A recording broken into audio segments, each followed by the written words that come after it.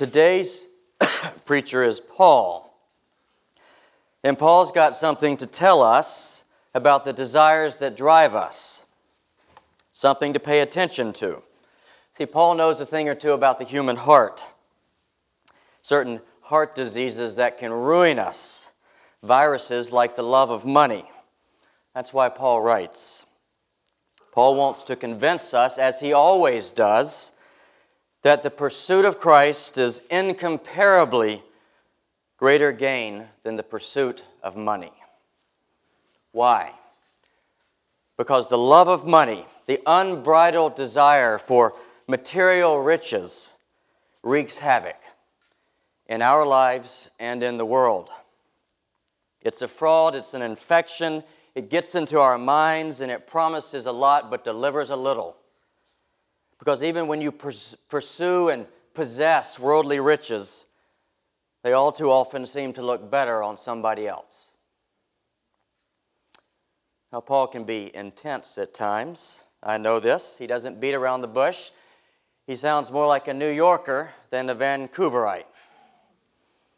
But here's what you need to remember. Paul wants what is best for you and me, just like God. And Paul speaks for God. So if what Paul says causes an affront or seems a bit abrasive this morning, just remember that Paul's a true friend, and the wounds of a friend can be trusted. Now, bearing all this in mind, we're going to work our way through verses 11 through 16. You can open your Bibles and follow along. I'd encourage that. This is the center section of the passage we've been looking at for the past 2 weeks. And today will be the last sermon in the series on that passage. And as we work through these center verses, verses 11 through 16, we need to consider three things that Paul's words put before us. We need to consider the right pursuit. We need to consider the resulting possibilities. And we need to consider the source of true wealth. The right pursuit, the resulting possibilities, the source of true wealth. Now, as we unpack all this, we're going to have to do a bit of work. We're going to have to do some digging. But stay with me, because the digging is going to lead to some marvelous treasure, a great discovery. So I want you to get ready for a spiritual jolt today. I want your world to be rocked. That's what this passage has done for me as I've been preparing.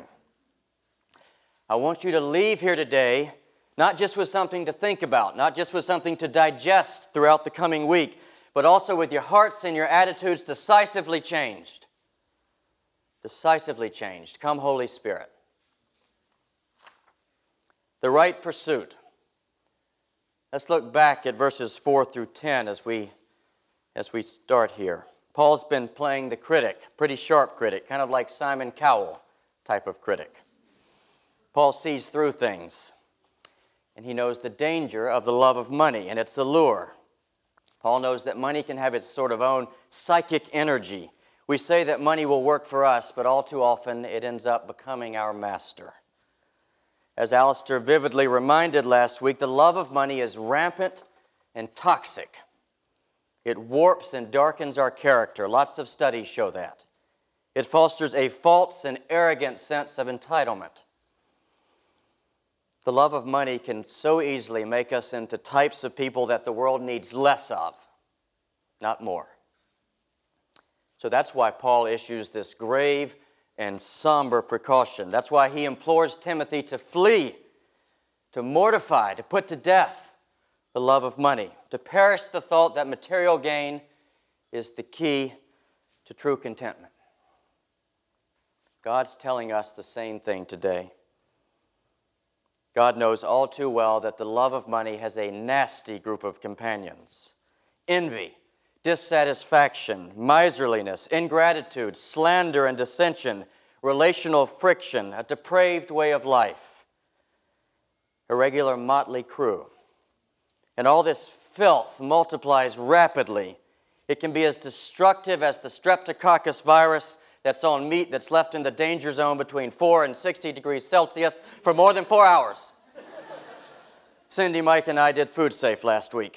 It's prepared us for Lenten fasting. God does not want your life entangled in such a state of misery and malcontent. He doesn't want you to be deceived by the seductions of money. He doesn't want your joy and contentment robbed, because you were made for more. You were made for more. That's why Jesus talks about money oh so much. Remember his words?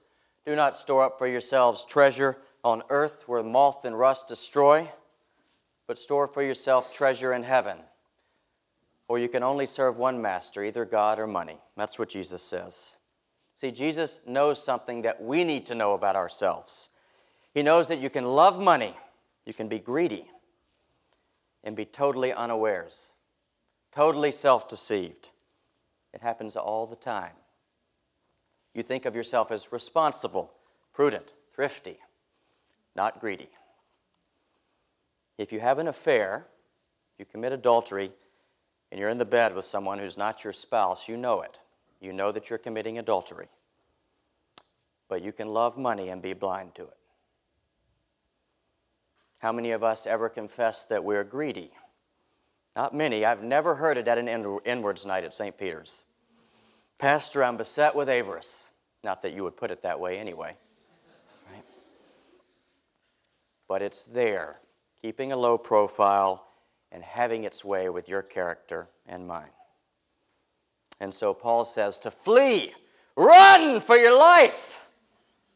Run from the love of money. But he doesn't just say to run away from something. He also says to run towards something else, to pursue the right things. So let's look at that, the second point, verses 11 and 12. Paul's better alternative, something worth running towards. Now I want you to know that what Paul is saying here is very much indebted to the teaching of Jesus. The unholy, defiling things in this world are not outside of us. They're in us. It is what comes out of a person that defiles them. That's what Jesus said. And that means that the love of money is not an environmental issue. It's not rooted in what's happening outside of us and around us. It's an internal issue, and so internal change is necessary to deal with it. And so Paul says that the person of God should crave and hunger not after money, but after righteousness, after godliness and faith and love and steadfastness and gentleness. Paul wants us to persevere in these things, these more excellent things, to honor them, to dream about them, to devote our thought and our energy and our time and our imaginations and our relationships to their pursuit. Are we doing that? Now, for the Christian, all this makes perfect sense. It's the natural thing to do, even if it's difficult sometimes. It's natural to pursue these great things because they line up with our conversion and our baptism. They make sense for people who have come into God's family. If you register and insure a car, you drive it. If you come into God's family, you pursue these things. That's how it works. And for the Christian, pursuing these right things in verse 11 and 12 increases our authenticity. See, we don't want to just be people who wear intellectual glasses. We want to be people who are actually intellectual, right? We want to be authentic. Everybody wants that. Nobody wants to be an imposter. We want the kingdom of Christ instilled into us and to emanate out of our lives like sap from a maple tree. That's for all you Canadians. Let's briefly unpack these qualities that God says to pursue and show us what it means to live for God. These are traits that pave the road of true wealth and lead to lasting contentment. So the person of God is to exhibit profound love, love that is willing to suffer, love that isn't crippled with self-interest, the type of love that Christ displays. And the person of God is to pursue faith, to live with utter trust in God, leaning on God's view of things before her own. The person of God seeks to be righteous, to desire and seek to follow God's guidelines about how we should use our bodies, our power, and our money. The person of God yearns to be gentle. Amen. a special term, appears only here in the New Testament, and it seems to refer to gentleness under suffering. The person of God refuses to panic when life seems to be in turmoil, remains gentle and compassionate towards those around him. Now look at the verbs that Paul uses in verse 12. Fight. Take hold. What's this all about? Let me tell you. The pursuit that Paul exhorts us to here will not always be easy. At times it will feel painstaking. I know it from personal experience, as I'm sure many of you do. That's going to be true for all of us. No one, not Timothy, not Paul, not me or you, will be exempt from the difficulties we experience in pursuing the things of God. Faith and the life of faith is not a genetic predisposition that some people win in the DNA lottery. I'm sorry. Consider Christ himself. He was truly human in part, and even he wasn't exempt. In verse 13, Paul alludes to Jesus' trial before Pontius Pilate, that moment when Christ refused to say what he could have said to be exonerated, to bypass the cross.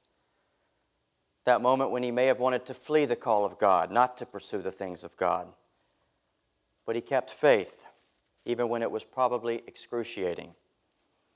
Not just to show us that it's possible to keep faith, but also to display for us the struggle that we will experience in pursuing the right things and living the life of faith.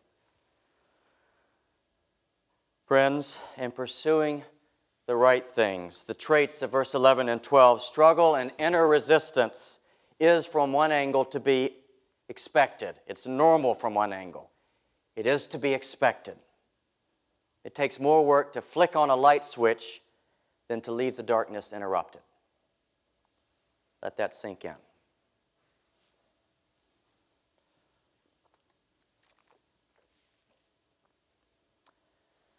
When my granddad wanted to say something important, he would say, "Now hear me. Now hear me."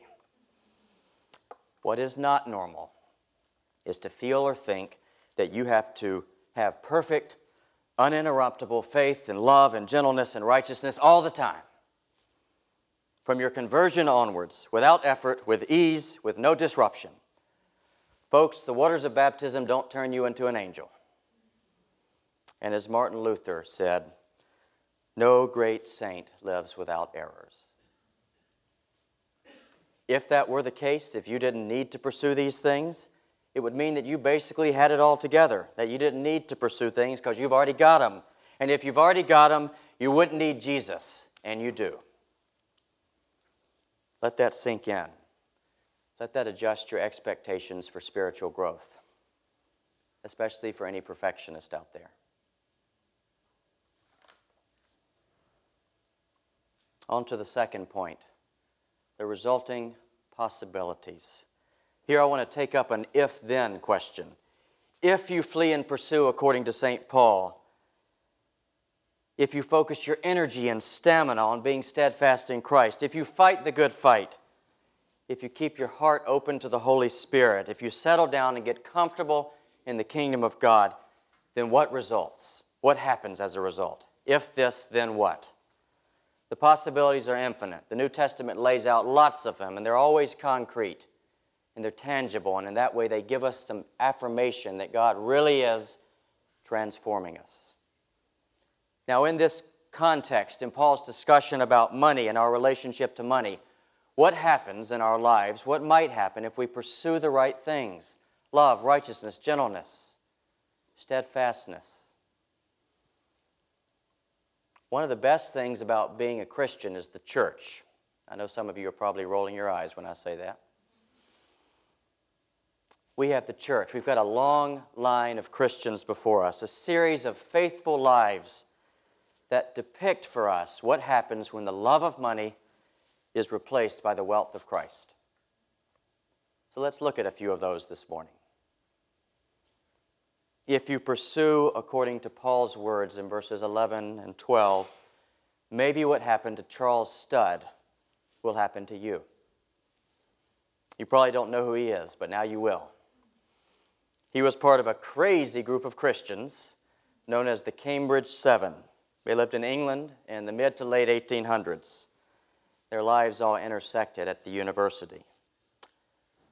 As a young man, Charles was one of England's greatest cricket players, national hero, the envy of every schoolboy.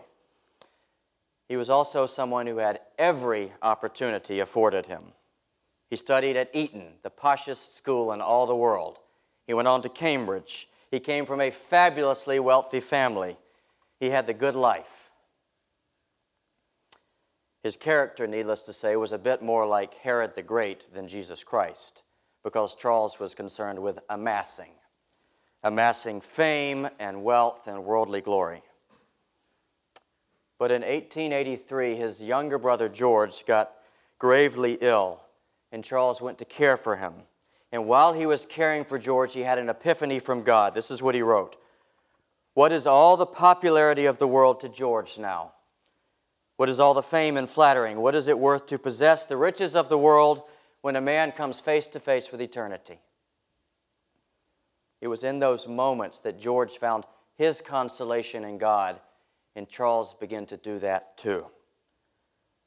Shortly after, he went to hear a great evangelist called Dwight Moody preach, and something happened in Charles's heart. This is what he wrote. "In that moment, the Lord met me and restored to me the joy of his salvation." Cricket began to fade in importance. All those desires for fame and wealth began to fade in importance. Charles began to flee and pursue, according to what St. Paul says. What resulted? What happened? Let me tell you, it's absolutely amazing. Charles received an inheritance of over $2 million, and he decided to unload it. He decided that instead of being a silo, he would be a conduit. The money began to flow through him joyfully.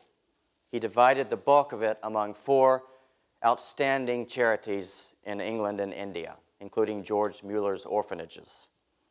And after he had given most of it away, there was about $300,000 left. He gave that to his fiancée as a wedding present. And guess what? She gave that all away too. After emptying the bank accounts, Mr. and Miss Studd left to be overseas missionaries in the very demanding environment of inland China, working with Hudson Taylor's group. Externally, life was quite hard, especially compared to their upbringing. But they wouldn't have it any other way. This is what Charles said. "Some wish to live within the sound of church or chapel bell, but I want to run a rescue shop within a yard of hell." Life was hard, but it was joyful, it was content, it was satisfying, it was without regret. How do we know? Did it last? How do we know? Yes, it did. We know because Charles wrote a letter shortly before he died. And this is what that letter said. "As I believe that I am now nearing my departure from this world, I have a few things to rejoice in. They are these: that I joyfully acted as God told that rich young man to act. That God called me to China, and I went, even though my family insisted that I not go. And that when God has given me work to do, I have never refused it, and I have always found joy therein." For Charles, all things were counted rubbish that he might gain Christ. Is that how we think?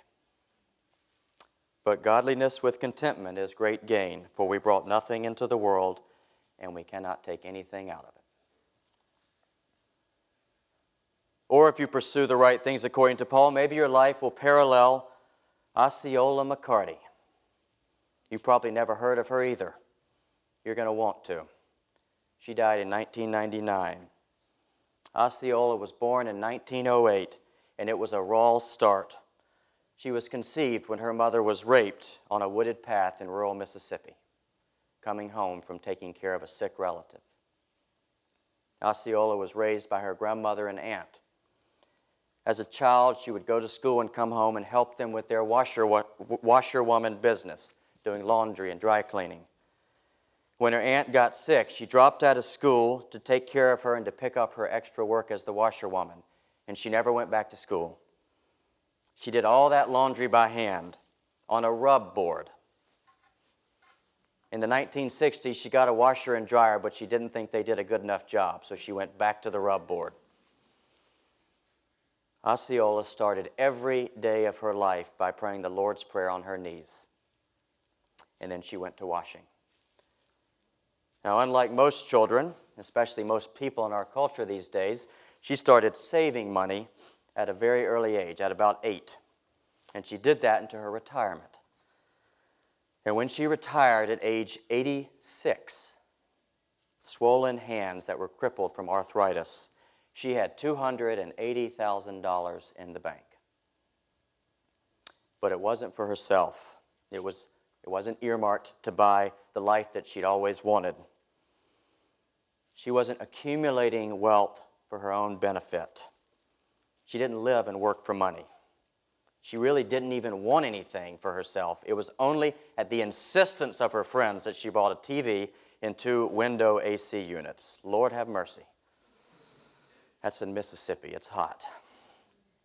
Most of the money, 80%, was to be given away. Not as a bequest at her death, but immediately. Some to her church, some to her friends, and 60% to the University of Southern Mississippi to set up a scholarship for students of color of deprivation who were worthy. That university did not admit students of color 30 years before. How on earth do we make sense of this astonishing woman's life? The good thing is that we don't have to conjecture. She was glad to share her secret. Let me tell you what she said when she was interviewed. You have to accept God the best way you know how, and He'll show Himself to you. And the more you serve Him, the more able you are to serve Him. Some people make a lot of noise about what's wrong in the world, and they usually blame somebody else. I think people who don't like the way things are need to look at themselves first. They need to get right with God and change their ways. If everybody did that, we'd be all right. Osceola was right with God. She pursued the right things. She grabbed hold of the right things. She made the good confession. She was a person whose life was filled with love and righteousness and gentleness and faith. And so she had the wealth that doesn't need insurance, that doesn't need to be hedged, that doesn't expire, a form of wealth that laughs at the notion that money can buy anything comparable. But godliness with contentment is great gain, for we brought nothing into the world and we'll take nothing out of it. Now, before moving on, I need to address a few points of potential confusion about these stories I've just told you, because I don't want to be misunderstood. First of all, freedom from the love of money does not require you to live in poverty. Okay, you got that? It doesn't require you to give all of your resources away. Poverty is not the only external sign that you don't love money. There are some Christians out there, and even in this city, I have some of them who are friends, who suggest as much. They appeal to people like St. Francis. He's the patron saint there. Or they universalize Jesus' teaching to the rich young ruler. It's for every one of us. Sometimes those people can be quite harsh towards Christians who don't live, at least materially, in a state of poverty. Here's the problem. They do that to the exclusion of what God's Word says elsewhere. They do that to the violation of the one prayer in the book of Proverbs, which was just read for you, that prays against being too rich or too poor, because both states can lead you away from God. And they also, and more importantly, do that in violation of the Great Commission mandate to take the gospel to all types of people. The gospel is especially for the poor, but not only for the poor. If we all lived on the downtown east side in poverty, then we wouldn't reach everybody else in this city. And God loves all the people in Vancouver. He loves the business people. He loves the lawyers. Yes, even the lawyers. He loves the people who inhabit the West End and Kitts and Point Grey and Fairview and Commercial Drive. God loves hipsters too, right? God wants us in all of these places. And if we all reduced ourselves to poverty for the sake of Christ, we couldn't be there. Now, friends, we're all going to end up in the kingdom of God together one day, and it's going to be tricky and messy having rich, middle class, and poor people all in the same place. We better start practicing now. Second, the two examples that I gave, I deliberately picked someone who was very rich and someone who was very poor, relatively speaking. Why? Charles Studd, Osceola. Because the love of money is not just a rich person's problem, right? The summons to be conduits of grace and generosity is not just for mega philanthropists. Don't you dare think that. Remember the original recipient of Paul's letter, Timothy. Timothy is told to flee the love of money. Do you think Timothy was rich? He wasn't. The generosity that pours grace into the world is all of our business. British writer George Eliot hits this nail on the head beautifully in her novel Middlemarch. Let me read this section. For the growing good of the world is partly dependent on unhistoric acts, and that things that are not so ill with you and me as they might have been is half owing to the number who lived faithfully a hidden life and who rest in unvisited tombs. People like us. Anyone who really gains Christ will have a secret and sometimes visible, but always radical generosity in their life. The allure of money can be a snare for all of us. And in like manner, God wants us all to possess true wealth. So how do we get true wealth? This wealth that Paul had, this wealth that Charles Studd had, this wealth that Osceola had, the wealth that makes us desire to pursue the right things, that inclines us to unload and share instead of grasp and accumulate. The source of true wealth. Look at verse 15 and 16. Paul is singing, and he's not singing, make money, money, make money, money, make. There's your rap reference. He's not singing that song. He's rejoicing in Christ. To Christ be all honor and dominion. Christ, Lord of Lords, King of Kings. And we need to sing too, because when we sing, pursuing the right things is easier.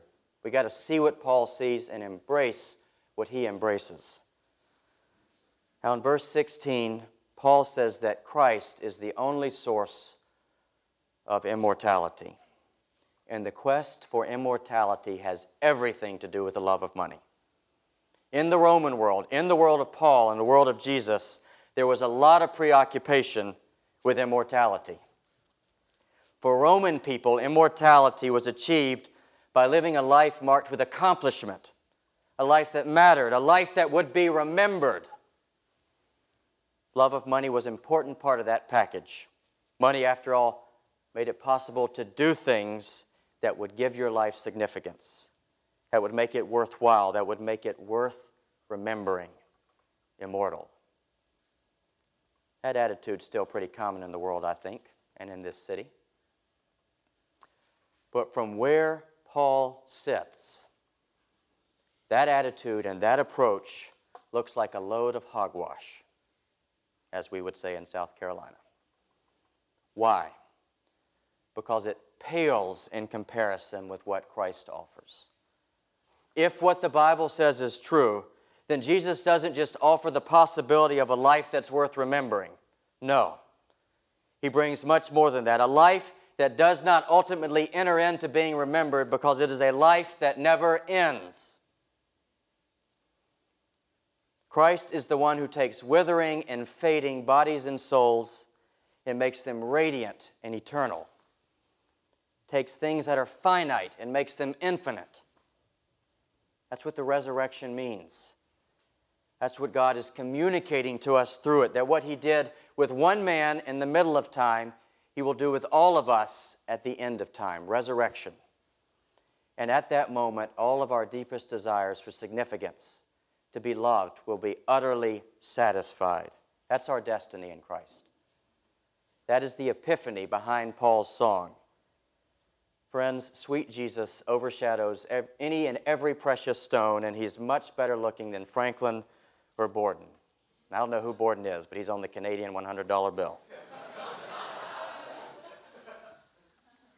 Put another way, Christ gives us the things that stand behind and beneath what the love of money is trying to attain. That's reality according to the Bible. That's the source of true wealth. Grab onto it. Plug into Christ because He is rich and generous. And that is the reason that the love of money makes 0 sense. 0 sense for a Christian. See, for Paul, the love of money, looking for immortality through the love of money is just looking for a good thing in the wrong place. It's like mistaking dust and ash for gold. It's equivalent to rearranging deck furniture on the Titanic or trying to nail Jell-O to a tree. It's asinine and pointless. There's your SAT word for the day. But it's also dangerous. The love of money is also dangerous because it doesn't just dupe us and deceive us, but it leads us into a way of life that makes the world into a worse place. And I am thinking of people in my mind right now who struggle in this area, not here, but elsewhere, and I can feel my blood pressure rising. We start with good intentions with money, but then things get warped. We get caught in our own suspenders. The love of money seduces us to a way of life that tends to overlook and deny the needs of other people and to over-focus on self-satisfaction and self-acclaim. It feeds us like sugar. Eat, eat, eat, but never satiated. Consider this admonishment from an ancient Christian preacher, John Chrysostom. A dreadful thing is the love of money. It disables both the eyes and the ears. It makes people worse to deal with than a wild beast, allowing a person neither to consider conscience, nor friendship, nor fellowship, nor salvation. Don't forget that.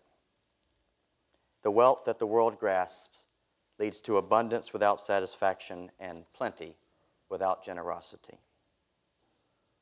Christ invites us to imagine a different world. Can you do this? A world that he died to create, a world that is watered for growth by his blood, a world where scarcity is replaced by plenty, where the graspy spirit becomes bountiful, a life where you find it much easier to fixate on what you have rather than on your wish list. A world made possible because the one who was rich became poor, that we who are poor might become rich. That world's based on a better wealth, a wealth that says that you matter infinitely and eternally, a wealth that doesn't require insurance, a wealth that brings contentment, a wealth that says that no one will ever be able ultimately to look at your life and say, that person's a waste. A wealth that says, whatever you lose for my sake, you will gain back 100-fold. That's a real trust fund. It's given by Christ. It's irrevocable. Friends, that's the gospel. Do you know it? Do you want to know it? The wealth of the gospel fuels benevolence and largesse. It makes us scatter money like seed. And when you have that wealth, the way that money fits into your life will be astoundingly different. The way that you negotiate material life will be totally reconfigured. Your attitude will change. Let me tell you what that might look like in closing. You may not utterly empty yourself of material resources, but you won't be materialistic. Simplicity will become a more attractive way of life. You may find yourself in the middle class or the upper middle class or the upper class or the lower class, but you'll live at the bottom of your class. You may not have much, but you'll find joy in giving sacrificially. You'll get asked to share often, but you won't begrudge that request. Rather, you'll be honored to be known as a person who is generous. You may not have or possess everything that you want, but you will like the type of person that you're becoming. That's what real wealth can do. Christ is its source. Be wealthy.